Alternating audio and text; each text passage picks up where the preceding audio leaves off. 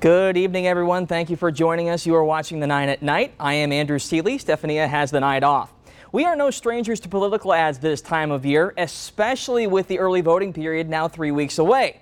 But today, the Republican candidate for Bexar County Judge Trish DeBerry is claiming that personal injury attorney Thomas J. Henry and the head of the ad agency he uses are behind attack ads against her. DeBerry called the ad's sponsor Friends of Bexar County LLC, or Friends of Bexar LLC, a quote dark money corporation, close quote, that was formulated in Delaware. More specifically, she says Bob Wills of the PM Group and his client Thomas J. Henry are the ones responsible. With that said, DeBerry could only attribute her claims to multiple sources, and it didn't take long for Wills to hit back with a news conference of his own.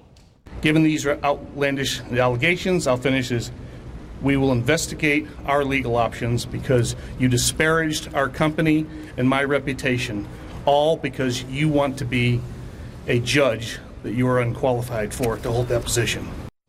That was this afternoon. Wills has denied any connection with Friends of Bexar County LLC and has said he has no knowledge of who was behind it. A spokesman for Henry's law firm said as a response will be coming soon. A couple of weeks ago, the Bexar County Sheriff's Office announced that they were opening an investigation involving migrants being moved from San Antonio to Martha's Vineyard. The Sheriff's Office says that they have spoken with some of the migrants involved, but they still have not identified any persons of interest in their investigation. Now, within the last 24 hours, the New York Times has identified a woman accused of luring the migrants onto flights. Her name? Perla Huerta. She's reportedly a former combat medic and counterintelligence agent. She was also discharged after serving in the U.S. Army for the last 2 decades. This story has developed since a flight left San Antonio last month and ended up taking 50 asylum seekers to Martha's Vineyard, which is a Massachusetts resort town. Florida's Governor Ron DeSantis took credit for the flight. One migrant reportedly informed CNN that a woman named Perla offered him food, clothes, and money in exchange for finding others to board the flight to Massachusetts. Texas Governor Greg Abbott is relocating migrants his own way, using buses to send them to other parts of the country. During Friday's debate, he said more cities should expect these trips. There will be other cities in the future that also will be on the receiving end of migrants because we will continue to have to move migrants. Abbott has not explicitly stated what other cities could be affected.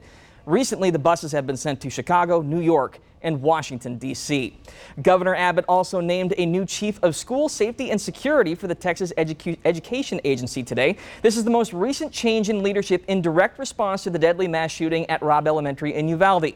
John Scott will now serve as the state's expert on school security and public safety issues for Texas school districts and the legislature. He's also set to make sure schools are implementing the most recent school safety policies passed by the legislature. Scott does have prior experience in security, including time spent as assistant special agent in charge of the United States Secret Service in North Texas. Years after he was caught on camera assaulting an inmate, a former Bexar County Sheriff's deputy has been arrested again. This time after investigators said he hurt 2 people while working at SeaWorld. 29-year-old Brandon Doge faces a felony charge of injury to a child after being taken into custody at the Far West Side theme park late Sunday night. San Antonio police say he body slammed a 14-year-old boy, and then punched a 53-year-old man in the face, all while dressed in a costume. Doge is still on probation for the 2019 jail assault after pleading no contest late last year to a reduced charge. Ex-Constable Michelle Barrientos Vela returned to court today for her sentencing as her former deputies continued to take the stand and put her actions toward the tail end of her tenure on full display. Former Precinct 2 Deputy Jason Castanon was one of those who returned to the stand and described being ordered to arrest his fellow deputy Leonicio Moreno on a warrant in late April 2019. Castanon told the court that that booking was delayed by command staff. Something that I've done before, but it's not every day. It's not day to day, and it's part of the job, yes. Now, the original timetable for Barrientos Vela's punishment was set for November. There's an indication it could now come down sometime late this week. Monday's weather has been beautiful. Can we expect the same tomorrow? Here's meteorologist Sarah Spivey with a look at Tuesday morning's forecast. Well, good evening. As you're taking the kids to the bus stop tomorrow morning, it is going to be cool. Temperatures will be in the low 60s once again in the afternoon. Nice, warm and comfortable, 88 degrees. Coming up on the Night Beat, we're going to talk about how even though it's been nice out there, it does come at the cost of lack of rain. Hope you'll join me tonight on the Night Beat. And we will. Hopefully this weather sticks around long enough to visit the San Pedro Creek Culture Park when it's finally finished. Phase 1 of the Culture Park is complete and just about ready for visitors. Today, county leaders and officials with the San Antonio River Authority gave a sneak peek of segments 1.2 and 1.3 stretching from Houston Street to Cesar Chavez Boulevard. These new segments encompass a community space that celebrates the historic foundations of the St. James African Methodist Episcopal Church, the Klemke Menger Sopa Factory, and the Alamo Ice and Brewing Company. City of San Antonio started on San Pedro Creek, not on the river, 1718. So this is our history, and we tell the history through signs, through artwork as you go down. These new segments are scheduled to open to the public officially on Friday, October 14th. And the entire project is currently scheduled to be complete and open to the public late next year. As you've just seen, there's more to remember about San Antonio than the Alamo. It's also where the struggle for Mexican-American civil rights began in Texas back in the 1960s and 70s. Our Jesse Degollado gives us a peek at the treasure trove of materials that detail the Mexican-American experience at the UTSA Library's Special Collections.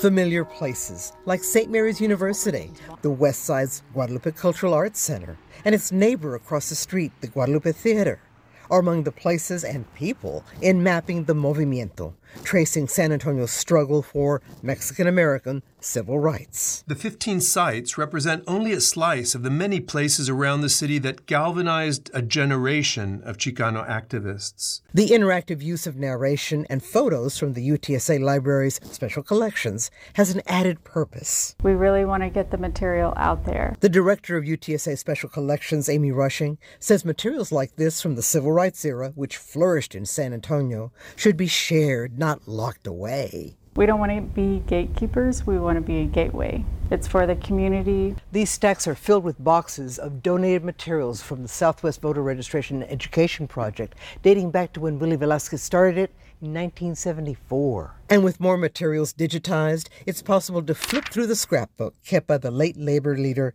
Jaime Martinez. Among his many causes, renaming Durango Cesar Chavez Boulevard.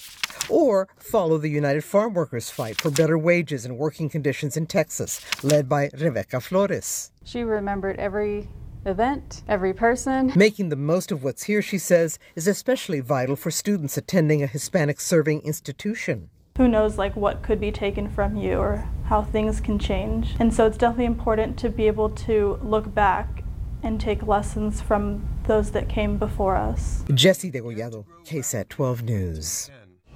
Thank you, Jesse. Let's take a look at some community events happening this week in San Antonio. The Bexar County Sheriff's Office will host a Blessing of the Animals ceremony. Father Carlos Velazquez from San Fernando Cathedral will officiate. That's tomorrow at 10 a.m. in front of the Bexar County Courthouse. The public is invited.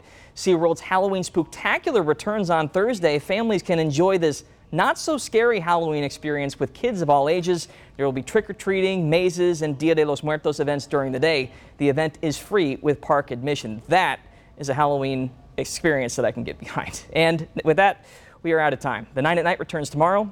Have a great night.